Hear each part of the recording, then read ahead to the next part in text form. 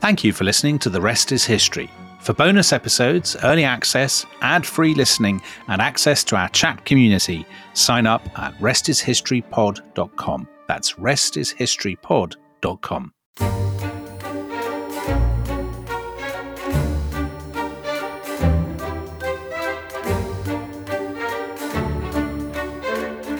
Teabing groaned. Don't get a symbologist started on Christian icons. Nothing in Christianity is original. The pre-Christian god, Mithras, called the Son of God and the Light of the World, was born on December the 25th. He died, was buried in a rock tomb, and then resurrected in 3 days. By the way, December the 25th is also the birthday of Osiris, Adonis, and Dionysus. The newborn Krishna was presented with gold, frankincense, and myrrh. Now that was the renowned symbologist Sir Lee Teabing, and he is quoted in a great book of Christmas-themed scholarship. And that book is The Da Vinci Code by the renowned author Dan Brown. Tom, happy Christmas. Happy Christmas. And nothing says Christmas like getting friend of the show, Dan Brown, back onto The Rest is History. Yeah, we love Dan Brown and we love Christmas. Yeah, he featured earlier in the year and said, we just thought today is Christmas Day. So happy Christmas, everyone who's listening actually on the happy day. And we thought this would be our Christmas present to you, didn't we? We'd bring Dan Brown back. Now, I don't know whether you picked this up, Tom, but that reading that I did of Sir Lee Teabing, it was like Sir McKellen was doing it. Oh, it was like listening to Gandalf. Right, because he plays Sir Lee Teabing in the film. Yeah, he does. So I gave him... it was a masterly. Thank you. You have clearly been sitting at my feet and learning from me. Well, what a lovely Christmas present that is. Well done, Grasshopper. What a lovely Christmas present to one another. Yeah. I mean, there's nothing that says Christmas to me like staring at your face several days before the big day. And so here we are. Well, of course, we are actually recording this on Christmas morning, aren't we? Of course we are, Tom. We got up really early to do it. Yes. So there's a serious point here. Sir Lee Teabing in this book basically says everything in Christmas, in Christianity, is invented. It's all stolen from somewhere else. It was Mithras's day originally, and all the elements of the nativity story have basically been plagiarized from rival cults in the days of the Roman Empire, I suppose. And actually, Tom, the serious point is, you see this idea repeated all the time. Yeah, it's very popular. So keen humanists and atheists are always saying, well, actually, I think you'll find that if Jesus existed, which he didn't, he definitely wasn't born on December the 25th, and everything is ripped off from Mithraism or from Sol Invictus or all of these other religions. Well, we did 2 episodes on Jesus, didn't we, last time as our festive offering? We did. And I think we agreed that Jesus probably wasn't born on the 25th of December. I mean, we don't know when he's born and we don't know which year, but this is not quite what Sir Lee Teabing is saying. He's essentially saying that Christmas is ultimately a pagan festival. Yeah. And that Christians have stolen various aspects of pagan cults and kind of bundled it all together to create a kind of pagan mishmash that they're passing off as their own festival. And this is quite a popular theory, as you say. So popular that until you put me right about 2 years ago, I believed it to be true myself. Did you? I believed that it had been ripped off from other Roman rivals. Well, so the question of whether it's a pagan festival, I mean, that's what we're going to be looking at today. But one thing I think we can absolutely say is that it is a Roman festival. It originates as a Roman festival because obviously Jesus was born into the Roman Empire, and the center of early Christian activity was within the limits of the Roman Empire. I mean, not exclusively, but mostly. So I think you could say that Christmas is one of the festivals that grows up over the course of Roman history. Mm-hmm. But does this make it a pagan festival? So that's the question. The tantalizing question. So, I mean, there are kind of various elements to what Sir Lee was claiming. We should remind ourselves, Sir Lee Teabing obviously doesn't exist. Doesn't actually exist, no. But, you know, he's a very distinguished symbologist, so let's cite him. So he is saying that the pre-Christian god Mithras was born on the 25th of December. Actually, he says December the 25th, doesn't he? Which marks him out as American. That's poor, but he does. So, right. Although in the book he's actually British, so that's another thing to chalk up to Dan Brown's mastery. Another Dan Brown solecism. So he's saying that the pre-Christian god Mithras was born on the 25th of December. that the same date was the birth of Osiris, who is an Egyptian god, Yes. Adonis, who's a kind of Syrian god, and Dionysus, who's a Greek god, and that the baby Krishna, who is an Indian god, was presented with gold, frankincense, and myrrh. So, these are gods from quite a broad range of backgrounds. Yeah. So it would be amazing. I mean, if all these gods were born on the same day. And so the question is there any ancient source at all that states that Osiris and Adonis and Dionysus were born on the 25th of December? What do you think? I have a lot of confidence in both in Lee Teabing and indeed in Dan Brown. I mean, we established earlier this year that Dan Brown is very rarely wrong about religious history, Tom. Well, have his senses misled him on this occasion? There is not a single ancient source that states that Osiris or Adonis or Dionysus were born on the 25th of December. Absolutely none. And in fact, Osiris, so he's a very, very significant Egyptian god. Yeah. And we talked about him in our episode on the death of Antinous, Hadrian's beloved, who drowns in the Nile. Yeah. And there's Osiris becomes the god of the dead. And so the date of his death and the date of his birth are both seen as being very significant, rather as in the Christian story. But Osiris is not born on the same day as Jesus. It's complicated because you have to map up the Egyptian calendar onto the Greek calendar, onto the Julian calendar, onto the Gregorian calendar. But basically, he seems to have been born at kind of early September. Okay. This is when the festival is held. Krishna, who is Hare Krishna, all that kind of thing. Yeah. Is he presented with gold and frankincense and myrrh as a baby? No, he isn't.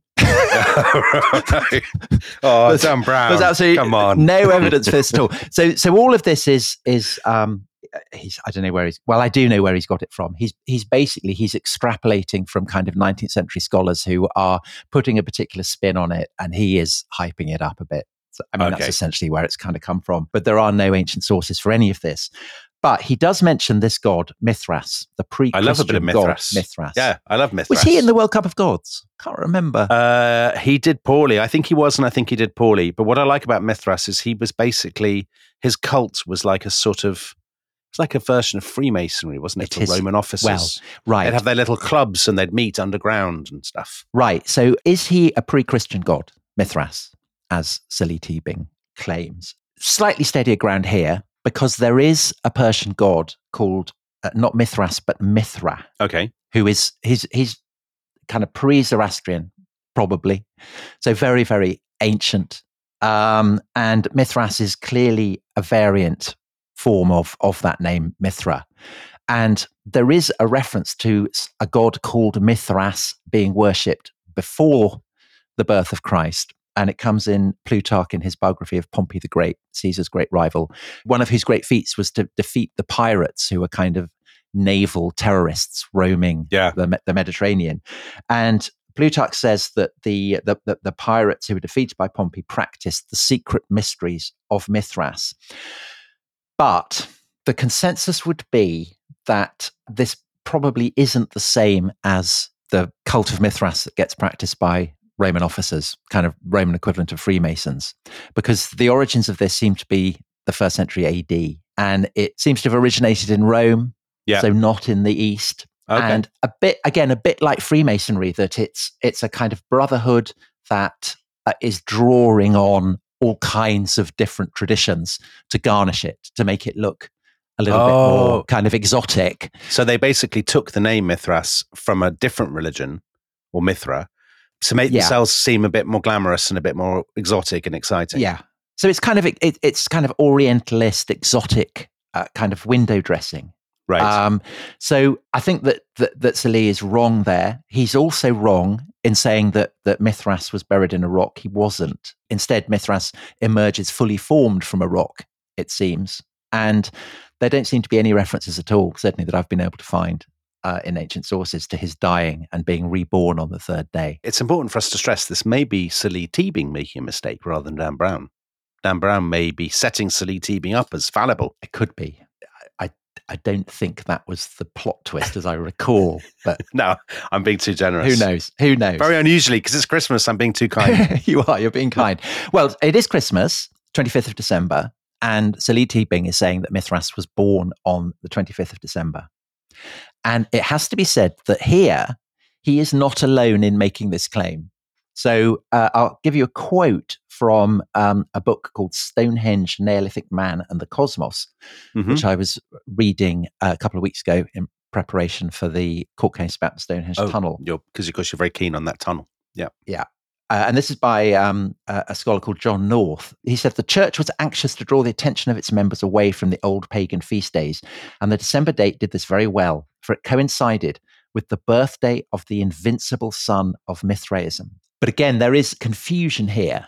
And I should warn people who are listening to this while they're kind of wrestling with Brussels sprouts or knocking back another sherry, that there's a certain degree of complexity here. So Tom. either...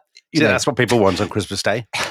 Probably. Well, I don't know. I mean, it's interesting because it is a kind of detective story. Okay. So I think of it as a detective story. It's kind of sifting the evidence, but the evidence is kind of intriguing, but there is no denying the fact that we have to dive deep here. So the birthday of the invincible son of Mithraism. The invincible son in Latin is Sol Invictus, which is a title that is given to Mithras on kind of various inscriptions that you find in Rome or across the empire. But does this mean that Mithras and the Sol Invictus, the unconquered son, are one and the same? And which is basically what's being implied here, I think.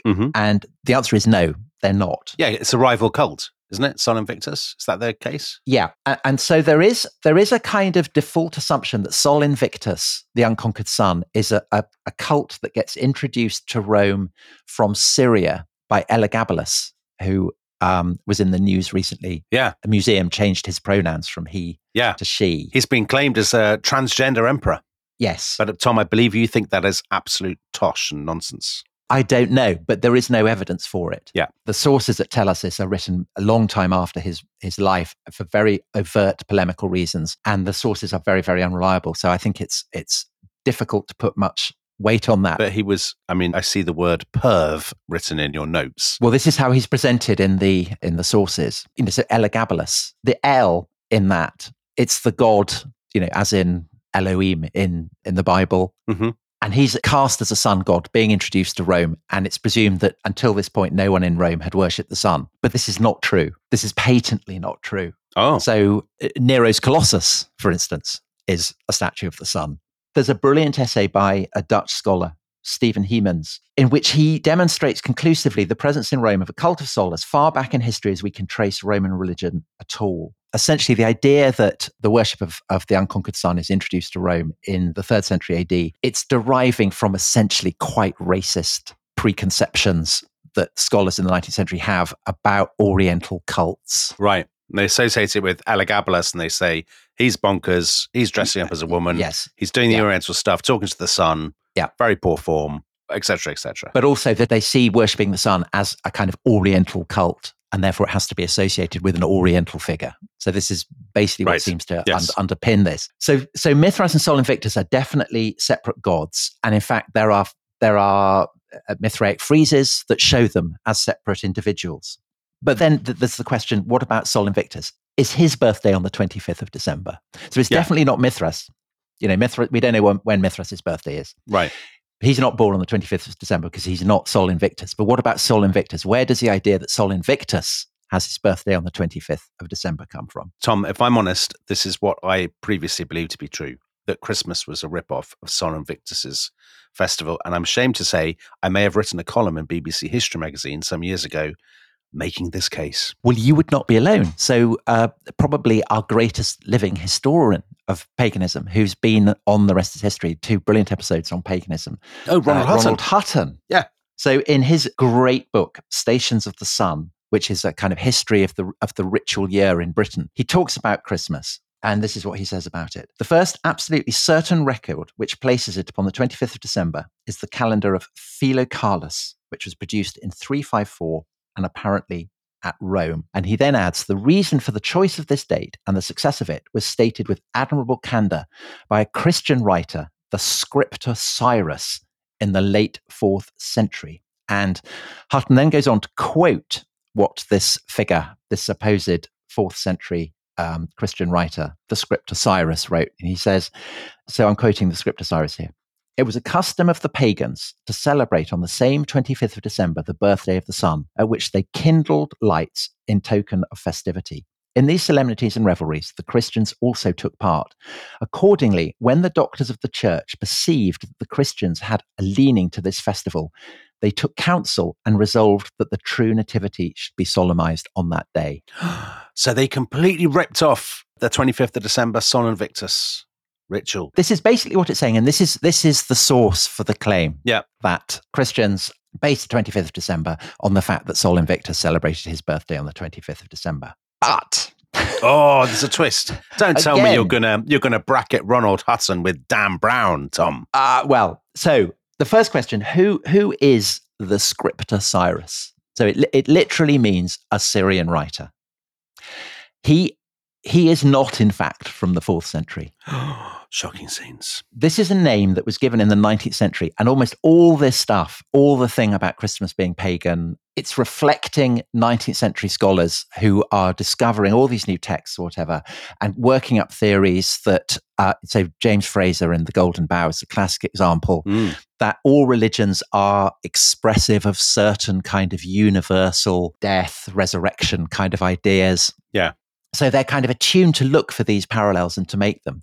But the truth is, this is a Syrian text that was discovered in the 19th century by Western scholars. And the scriptor Cyrus, the Syrian writer, is an anonymous scribe who is in the 12th century, so not the 4th century, in the 12th century, is annotating a manuscript by a local bishop. And the quote that Hutton has given, and the quote that people always cite in their things about why Christmas is pagan, they miss out a crucial sentence which precedes it. And this is the sentence: the reason why the fathers of the church moved the 7th of January celebration to the 25th of December was this, they say. So the context for this is that in the East, in Syria, for instance, Christians celebrate Christmas on the 7th or 6th, I can't remember which it is. And the Cyrus scriptor, the Syrian writer, he has met with Christians, Latins from the West because of the Crusades. Yeah. And he's aware that Christians in the Latin world are celebrating Christmas on a different date to the day that he is. And he's trying to explain it. And of course, he takes for granted that the date on which he and his church are celebrating Christmas Day is the authentic one. And therefore that the Christians in Rome and the West have got it wrong. And he's trying to say, well, why have they? And that basically is the reason. It's not dating from the 4th century. It's his attempt to explain why the Christians in the West have got it wrong, and it's casting aspersions on them. So it's designed to be a kind of, a calumny, basically. However, that said, the reason why this stuck, I think, is because probably the birthday of Sol Invictus was celebrated on the 25th of December. So that the calendar that Ronald Hutton cited, it's kind of almanac, and it does date to 354, and it has this entry, n.invicti.cm.xxx. So what does that mean? So the N stands for natalis, so nativity, birth. Invicti, of the unconquered one. CM, it's short for sequences missus, so that means chariot races were ordered. XXX is 30 in Roman numerals. So essentially the translation would be 30 chariot races were ordered to mark the birthday of the unconquered one. So that seems absolutely clear. Yeah. But of course, unsurprisingly, there are still complexities, because basically there are complexities around, these are very fragmentary pieces of evidence on which to build whole castles. Right. So it's not 100% certain, I think, that Invictus does refer to the sun, to Sol, because there are other entrants that do name check Sol in the same almanac, and they don't call him Invictus. Okay. But let's assume it does refer to Sol. Yeah. The question is, so this is Hemans in his essay, do we know that this feast of Sol on December the 25th antedates the feast of Christmas at all? Because the major feast day of Sol, and we know this because we have all kinds of references to it, at least back to the time of Augustus, was the 28th of August. And this feast then gets supplemented in 274 by the Emperor Aurelian. He's this great conqueror who stitches the fragmenting parts of the Roman Empire back together again. He's the guy who builds the walls around Rome to protect it. And he is a great enthusiast it seems, for the worship of Sol, of the sun. Yeah. And in this almanac, the one that comes out in 354, the one that records the 25th of December as the birthday of the unconquered one, it also specifies that on the 22nd of October, 36 chariot races, so that's 6 more than on the 25th of December, were staged in honor of Sol. So in other words, this is a bigger celebration of Sol than the 25th of December. Oh. So it's possible, I would say even probable, that the birth of Sol on the 25th of December is a feast day. Yeah. But it's not, relative to other feast days, the biggest in the calendar. And the truth is that if you look at the calendar of Roman feast days, there are a lot of them. I mean, there are loads and loads. Every month, there are loads of feast days. They don't have weekends, but they do have feast days. So I would have said that actually it would be very difficult for, say, Christians to pick a day of the year at random and not have it coincide with some kind of feast day. And then Twitter-based humanists would attack them and say they're just ripping off somebody else. They've got an invented festival and they've just ripped off somebody else's. They'd do that whatever date they've chosen, right? Yeah, probably. But I think that if it is Sol's birthday on the 25th of December, the question is it a big enough, is it a popular enough ceremony for Christians to decide, well, we must mark the birth of our Savior on this day? I mean, I think probably not, because you have this, simply for Sol, you have a bigger festival earlier in the year. Why didn't they go for that? However, the question then is, was there another much more popular festival at around this time in late December that perhaps the Christians could have appropriated? Oh, what a cliffhanger. So I think we should take a break at this point, and when we come back, what drama? Find out what this feast day might conceivably have been. The solution to Tom's Christmas mystery awaits after the break.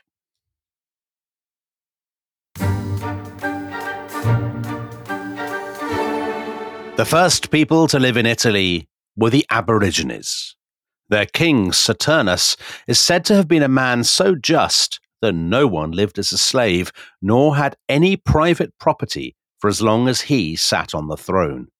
Instead, all things were common to all and undivided, as though it were just a single estate for everybody's use.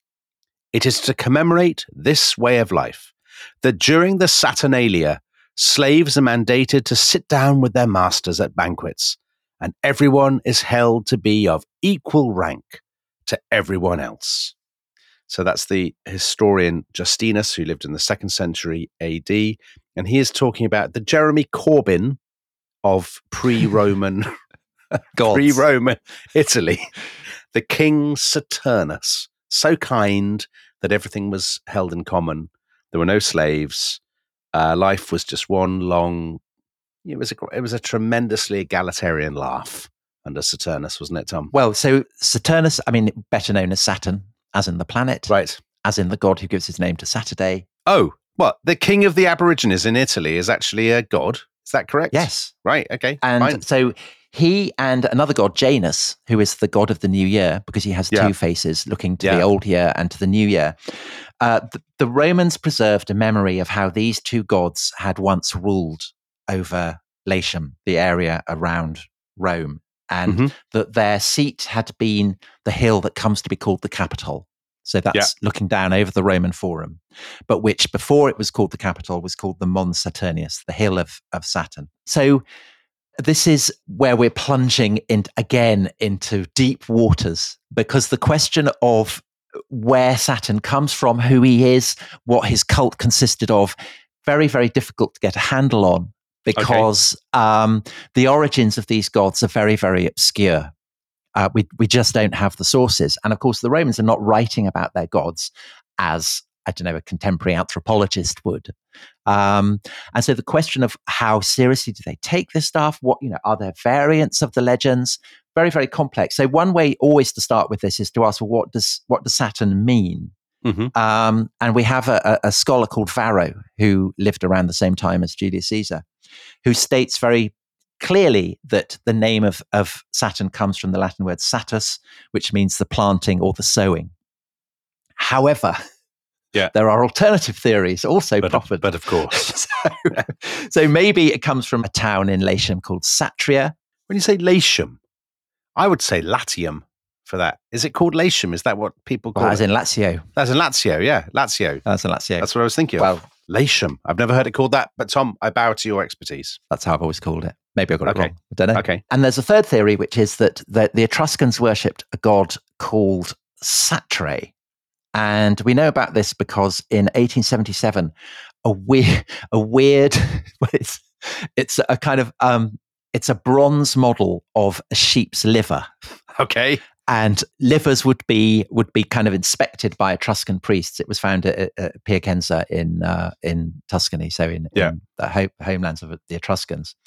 And a portion of it is kind of holy, of this liver is holy to this god Satra, who appears to be a very menacing god. He has a thunderbolt, but otherwise we know absolutely nothing about him. Okay. So it's not entirely helpful. But I'd said the likeliest explanation, he's something to do with perhaps the harvest, and perhaps the Saturnalia is staged to celebrate the end of the harvest or something like that. But it's late though, because it's December. So hold on, Tom, this podcast is just overturning a lot of things that I thought. So Saturn has nothing to do with, he's not a Greek god? We'll come to that. Oh. We'll come to that. Okay. So the Romans start associating their gods with Greek gods as they become more familiar with the Greek world. That's so right. in third, Cronus. second century. He's not Kronos. We'll come to that. But just at the moment, just looking at what seems to be the most primordial stories that are told about Saturn. So his temple is the oldest, according to priestly records, is the oldest in the Forum. You can still see the base of it. It's at the foot of the Palatine near the Capitol. Oh yeah, I know. And it was consecrated in 497 BC. And the worship of Saturn traditionally was said to be even older than that. So he's a very, very venerable god.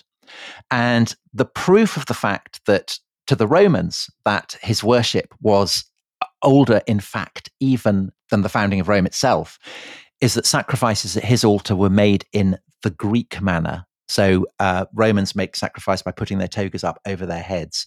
So if you think of, there's a famous statue of Augustus as a priest, and he has the toga over his head like a kind of veil.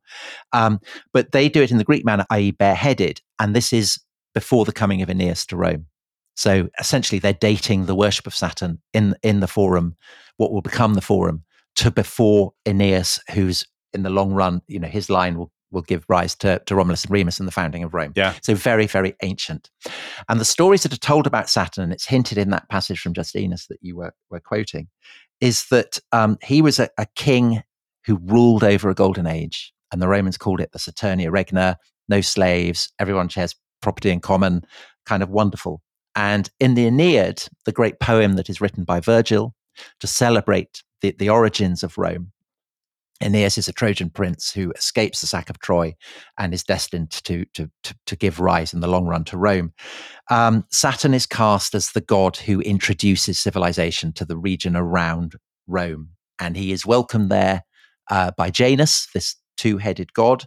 He establishes his seat on what will become the Capitol. So to quote Virgil, Saturn's reign was the age of gold, men like to say. So peacefully calm and kind, he ruled his subjects. But little by little, a lesser tarnished age came stealing in, filled with the madness of war, the passion for possessions. So this is the great Roman idea. There was a golden age, and then it gradually turned to iron.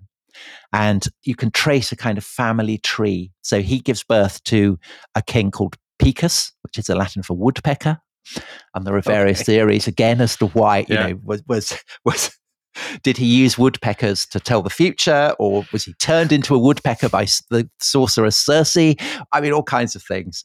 He in turn is succeeded by Faunus, so as in fawn, who has kind of goat's heads. And by the time of Caesar, so Cicero, the great scholar, orator, Caesar's contemporary, he says, I've got no idea who or what Faunus was.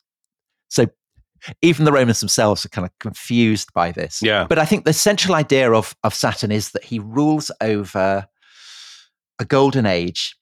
And this is the tradition that kind of passes into the bloodstream of Roman culture. But inevitably, there is also a counter theory. Oh, we love a counter theory on the rest is history. That in a way, he is a symbol of the savagery that it had existed before the coming of civilization.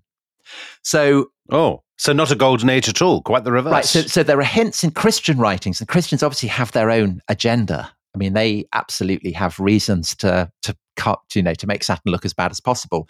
But they claim that during the Saturnalia, gladiatorial entertainments are staged, and that the gladiators who die in these are being offered up to Saturn as offerings. And it does seem to be the case that he is seen as being quite menacing, because his cult statue in his temple in the Forum, his ankles are bound by thick wool. So they're kind of symbolizing the fetters that make him dangerous. Oh. And this, I think, is why you mentioned Kronos. So Kronos is the Greek for time. He's the father of the gods, at least the leading gods and goddesses. And he's been told that he will be overthrown by his son, by one of his children. Yes. And so he devours them. And the only one who manages to get away is Zeus, who comes to be equated by the Romans with Jupiter, the king of the gods. And the equation of Saturn with Kronos does make him seem a more kind of a sinister figure. I mean, he eats his children, and that's unacceptable behavior. Very bad conduct. Yeah. Even for a god. Yeah. So basically, Saturn embodies two contradictory theories. He's a menacing tyrant who devours his children, who got overthrown by Zeus and fled to Italy. Yeah. Or he's a king who ruled over a golden age, and his temple is still in the Forum, and people worship him. He's all over the place, Tom. He's all over the shop. Yeah, it absolutely is all over the place. But I think that, this is when I said that it can be treacherous to explore, the history of these gods, and even to try and work out what they meant to the Romans, because often they do embody incredibly contradictory traditions, and the Romans are fine with that. Yeah, they are fine with that, because presumably the reality is that these gods mean different things to different people at different times. I mean, we're talking about a vast span of history, hundreds and hundreds of years. So the meaning of these gods will have changed, presumably, during this period. They will have changed, but I think that they can mean different things to different people at the same time. Okay. I mean, it's kind of that complicated. But there's no question that the great feast day of Saturn is on the 17th of December. Now note, not the 25th of December, the 17th of December. And this feast is the Saturnalia. Right. Very, very highly loved festival. Yeah. I mean, loved in the way that Christmas is loved by us. It's the day of the year that people look forward to. So much so that rather as with our Christmas day, that the festive season extends much beyond Christmas. So likewise, by 1st century BC, essentially the Saturnalia has come to last for a week. So it runs until the 23rd of December. And Augustus, who's very conservative, he doesn't approve of innovation. He says that it should be only 3 days. I mean, Augustus is very much kind of, why are people putting up Christmas decorations in August kind of a guy. I mean, that's absolutely what he'd be on. And he's saying, it shouldn't be 7 days. We'll have it 3 days. But then Caligula, who's very much a guy who likes a party, he says, no, we'll push it back. We'll have 4 days. So Suetonius, to give a permanent boost to the gaiety of the nation, he added an extra day to the Saturnalia, which he called the Festival of the Young. Oh, so I don't know. He's appealing to the youthful constituency. Yeah, he's pandering. And Seneca, great philosopher, tutor of Nero, hated Caligula with a passion. And he kind of grumbles that once December was a month, now it fills the year. So again, that's kind of, very, very kind of familiar. So this might seem a parallel, as does the fact that Saturnalia, it's a time where people enjoy themselves, but it is also a feast day of the god. So it is holy to the god. And it's on this day that the woolen fetters around his ankles in the temple are removed. Mm-hmm. There is this public sacrifice done in the Greek style. So, bareheaded. Right. There is a great public banquet held at which a statue of the god is laid down on a couch. So kind of like he's come to take part in the fun. And you have these cries of Io Saturnalia, Yo Saturnalia. What's that mean? It means brilliant. Saturnalia's here. Hooray. Okay. Have fun. Okay. Let's celebrate. It's kind of happy Christmas. Yeah. And it's hugely, hugely looked forward to, as I said. And I think that, is it Christmas though? I think it's more like the festivals you get at Carnival than Christmas. So it's all about the subversion of convention. And to the Romans, conventions are very, very important. Yeah. But, this is the day, this is the season when you can overturn things. So men and women alike go about wearing this item of clothing called a synthesis, which is a costume that initially seems to have been female and traditionally is only worn at dinner parties. But Roman men on the Saturnalia, they take off their toga and they put on this synthesis. So it's subversive, both because it's men wearing a quite feminized item of clothing, but also because you are wearing something that you should probably only wear at a dinner party out on the streets. So it's a bit like as if blokes were wearing ball gowns on Christmas Day. Not quite. Yeah, a leotard perhaps, or something, right. or cocktail dress perhaps, or something like that. Yeah, I'm not going to adopt that ritual myself, by the way. So there's gender confusion. Okay. There's confusion of proprieties. There is also very famously, and this is hinted at in that passage that you read from Justinus, it's probably the one thing that everyone knows about the Saturnalia, which is that it's a great day for slaves. So free people will wear the pileus, which is the liberty cap that is given to freedmen. So again, that's a kind of subversion of traditional orders.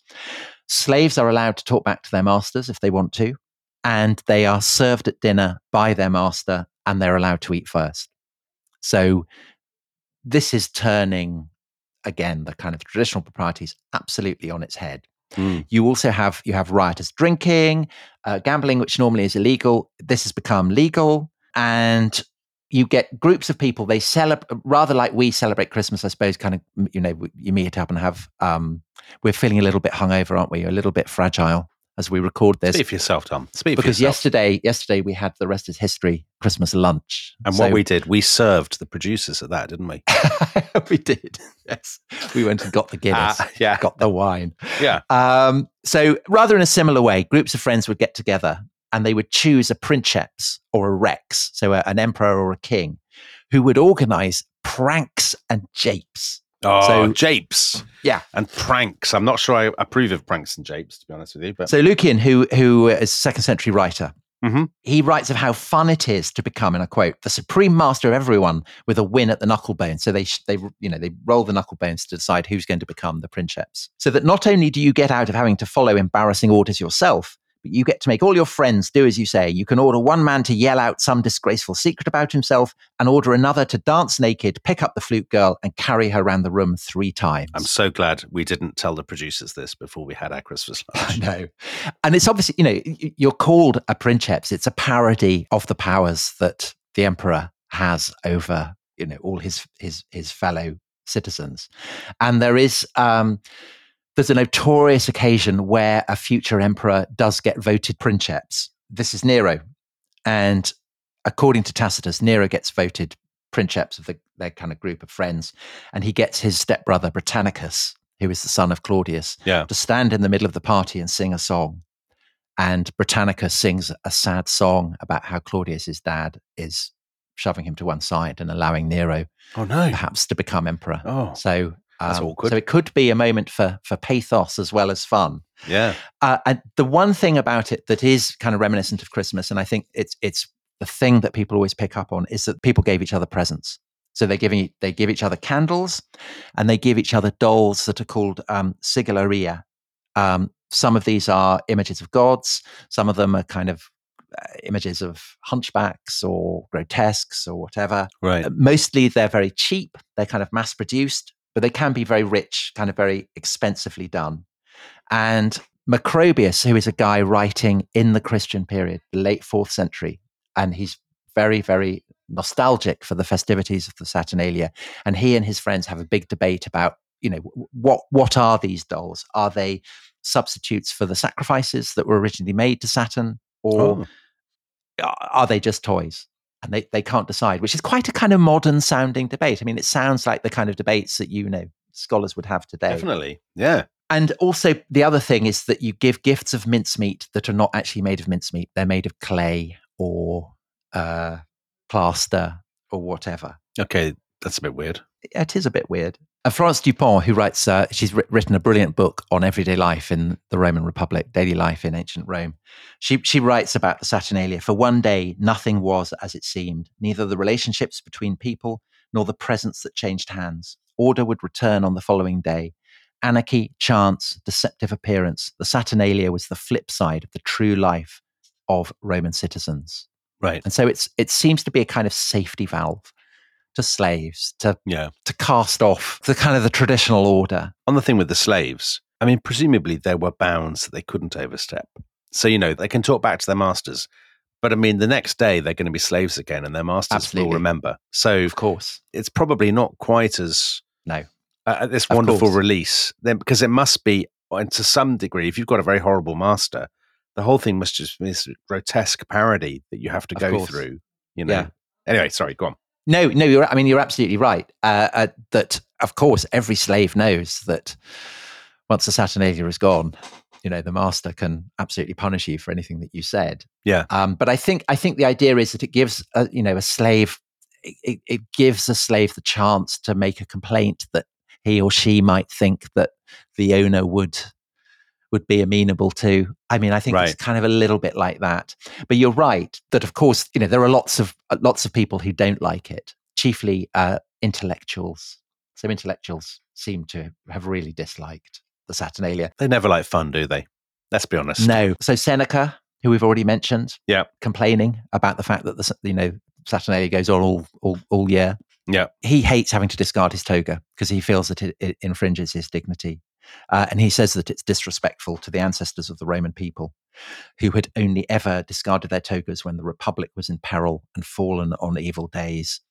And Pliny the Younger, who's an absolute funster, when everybody is having fun celebrating the Saturnalia, he retreats to his study and reads. Oh, well, you can read it. I sometimes read at Christmas. Yeah. I mean, reading is a nice thing to do at Christmas. Yeah, but not if you've invited guests over. No. And they're all having fun. I mean, I suppose it's kind of like small children rushing around screaming high on sugar. And you think, I'm going to go and I'll read some Dickens. Read some Dickens in my study. But it has to be said that Roman poets seem to have adored it. So Catullus, great love poet, contemporary of Julius Caesar, he called it the best of days. Yeah. Statius, poet writing under Domitian, he celebrated a lavish Saturnalia that had been hosted by the emperor. And Horace intriguingly gives us a flavor of what it might have been like outside Rome, because in one of his poems, he describes how every December there's this local cult, this village feast, which is in honor not of Saturn, but of Faunus, the kind of, the king with the goat horns. And it sounds quite like the Saturnalia. So he sacrifices lots of produce, he throws big parties, lots of presents go out. It's a season of plenty, and then they all go out into the fields, and they all have a big dance, a big knees up, right, surrounded by their cattle, and it all sounds great fun. So I think philosophers, intellectuals, they don't like Saturnalia. Poets, they absolutely seem to have loved it. And I think it's clear from this that December was associated with merrymaking, and that the Saturnalia, because it clearly has influenced the celebration of Faunus out in the fields. The question then is, did it influence other cults? So Christianity. Right. So salient factors. It's not the same date. We've already pointed that out. The two festivals are actually celebrated simultaneously throughout late antiquity. So you can do the Saturnalia and then you can do Christmas. So it's not like they've very obviously been merged. They're seen as being separate as late as the 4th century into the 5th century. And would people do both if you're a bit promiscuous about your religion? I mean, there are Christians who really hate this, but yes, I think that there are people who are doing both. Right. So you could say, well, it's a season of goodwill. Yeah. But I think that, the Saturnalia is arising from things that are to do with Saturn. It's, as you'd expect. Presents, no. Christmas, the tradition of present giving is, I think it's 15th century. So Saturnalia has presents, but Christmas doesn't. No. Interesting. No, it's kind of early modern phenomenon. Right. This idea of electing a princeps who can, organize fun. So that seems quite like the Lord of Misrule that you get in Christmas celebrations. And the idea that the Lord of Misrule, the medieval Lord of Misrule, is descended from the kind of Saturnalian figure is very, very popular in the late Victorian period. So James Fraser, who wrote The Golden Bough, he's all over that. But the Lord of Misrule is a medieval tradition. There doesn't seem to be anything that joins it to antiquity. Right. So basically it seems convergent evolution. So the way that just because a bird, a pterosaur, and a bat all have wings doesn't mean that they have all evolved from one another. Right. And of course, the whole idea that Christmas festivities originated in Saturnalian celebrations. It doesn't originate with atheists or humanists. It originates with Puritans who want to abolish all this kind of merrymaking. Sort of Cromwellians, yeah. Yeah. And so they recognize, I think, that these celebrations, they're an inheritance from the Catholic past, from before the Reformation, and casting them as pagan, it makes it easier for them to abolish them. So I don't think that there are really any links at all between the Saturnalia and Christmas. Really? I mean, I controversial. They're both in December, yeah. And you can imagine why you'd want to celebrate, have fun in the depth of darkness, the darkest depths of the winter, exactly. The darkest depths. But that then raises the question: well, did Christians deliberately choose December the 25th for that reason? I mean, it does. I don't think they choose it because it's the birthday of Sol Invictus. I don't think they choose it because of Saturnalia, for the reasons that I've explained. And actually, we know, I think, why the Christians choose December the 25th, despite the fact that there is no evidence whatsoever in the Gospels for him being born on that day. And they do it quite late. So the reason that it takes Christians so long, we said that the earliest mention of Christmas being celebrated on the 25th of December isn't until the middle of the 4th century. And the reason for that, I think, is that Christians viewed the celebration of birthdays as a pagan practice. Oh. So Origen, the great philosopher, possibly a eunuch, he writes a commentary on the Gospel of St. Matthew. Mm-hmm. And in it, he observes that we learn from Scripture that no birthday was ever celebrated by a righteous man. Oh. Why? Why wouldn't you celebrate someone's birthday? Mad. It's seen as a thing that pagans do. Okay. It's not something that Jews and therefore by extension Christians are doing. So then why did they start doing it in the mid-4th century? And I think it's all to do with debates about who or what Christ was. To what extent is he divine? To what extent is he human? And there are lots of Christians who are saying that Christ is purely divine, and therefore the man Jesus is born and then the divine Christ enters him. This is not what comes to be orthodoxy. So at the Council of Nicaea in 325, they declare that Jesus is God of God, light of light, very God of very God, but also that he came down and was incarnate, i.e. made flesh, and was made man. So therefore, if you're trying to see off people who think that Jesus wasn't really man, it's important to identify his birthday. And that's why I think it's shortly after the Council of Nicaea that you start getting celebration of his birthday. But that, of course, still doesn't explain why it's the 25th of December. Mm-hmm. And I think that, as you would expect, the reason for it lies in Christian reasons. Just as the Saturnalia is held for reasons that have to do with the worship of Saturn, so Christmas is celebrated on the deities for reasons that have to do with the inheritance of Jewish tradition. And both Jewish and Christian scholars are very, very into the idea that the great calendar of the ages has an inherent symmetry.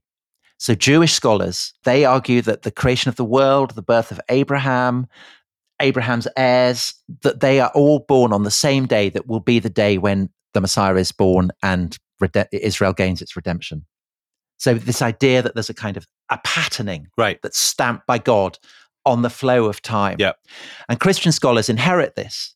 And for the same reason, they come to believe that Jesus had died on the anniversary of his incarnation. So in other words, Christ comes into the world on the same day that he leaves it. And there is therefore a kind of a perfect symmetry to the structure of his life and death. And when you say he came into the world, is that being born or being conceived? No, it's the incarnation. So it's when the Archangel Gabriel appears to the Virgin Mary, right, and Jesus becomes incarnate. He is conceived in her womb. And this date, for complicated reasons that I won't go into, right, but it's to do with the dating of the Passover and all kinds of things. Christians, first in Carthage and then in Rome, come to identify this with the 25th of March. So this is Lady Day. It's the day that Tolkien identifies as being the day on which the ring is thrown into the crack of doom. To Mount Doom. It's the holiest day of the year. I mean, Tolkien, of course, absolutely knew this. And this beds down, I think, over the 2nd, the 3rd, into the 4th century. And of course, once you've worked out that the incarnation is the 25th of March, then 9 months on from that is the 25th of December. And I think that is how you get it. And that's absolutely what you would expect, because you would expect, this is unbelievably holy for Christians. Yeah. They're not going to nick it from the worship of a sun or from Mithras. from Saturn. And that, I think the whole, as I said, the whole reason why they start celebrating Christmas is because it's about one faction of Christians trying to make a point to another faction of Christians. Those are the people that they're conscious of. They're not interested in what pagans are doing. So they're basically reminding the other Christians, they're saying Christ was human as well as divine. And let's have a massive party on his birthday to remind... Well, not have a party, but I think at that point, because we don't really know how they're celebrating it. So we don't know what they were doing when they start celebrating Christmas. Not really. There's probably a lot of singing hymns and praying. Is there, Tom? Probably. But we know that over the course of the centuries that follow, of course, it becomes the great feast day. Yeah. It is a time of celebration. Yeah. Because in the depth of winter, you do want to have a celebration. Of course you do. And I thought, Dominic, that we might end with some Roman festive music. Would you like that? Oh, Tom, I would love that. As long as you're not going to be singing, I would really enjoy that. No, I'm not. So this is the choir of St. Bartholomew the Great, who last Wednesday, they did a medieval carol service. And one of the hymns that they sang was written by St. Ambrose in the 4th century. The 4th century? Wow. It's a properly Roman hymn. And Ambrose, a very Roman figure. He'd been a governor in Milan. And then everyone in Milan said, no, we don't want you as a governor, we want you as a bishop. And so he, obedient to that, he became one of the great fathers of the church. And he wrote this hymn, Veni Redemptor Gentium, which is come, Redeemer of the peoples of the world, Redeemer of the nations. So it's an Advent hymn. Yep. So we probably shouldn't be putting it out on the 25th of December because, of course, Christ has come. But what the hell? It's a Roman hymn. It's festive. And so I think a perfect way to end this episode and to wish everyone a very, very happy Roman Christmas. Well done, Tom. That was fantastic. Merry Christmas, everybody. And take it away, please, Ambrose.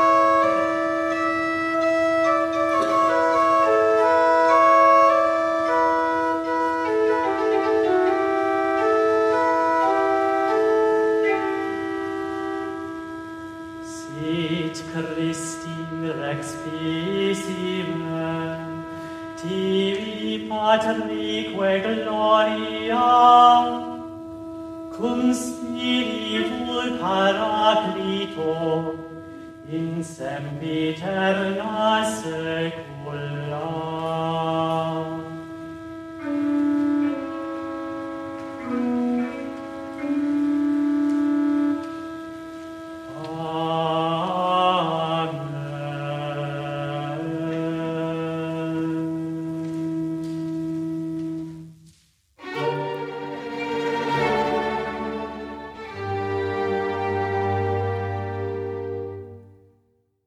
Hi, Rest is History fans. If you want more Tom Holland in your life, and frankly, why wouldn't you? I have some good news for you. I'm Emily Dean, and I'm thrilled to say that this week Tom is a guest on my podcast, Walking the Dog, where you get to hear well-known faces at their most relaxed, because I talk to them over a leisurely outdoor stroll with my dog Raymond. And you can join us this week for a very special 2-part in-depth chat with Tom Holland. And yes, I'm afraid I did ask him this question. Tom, how often do you think about the Roman Empire? I think about it a huge amount. In fact, there are days where I barely stop thinking about it. My brain is occupied by the Romans. It's like Gaul. If you want to hear more of my chat with Tom, give Walking the Dog a listen this week. And while you're there, you can take your pick from episodes starring the likes of Ricky Gervais, Jack Whitehall and Jimmy Carr. What's that, Raymond? Yes, The Rest is History did do an episode all about the greatest dogs in history. No, you weren't in it. Most spoilt dog in history, maybe?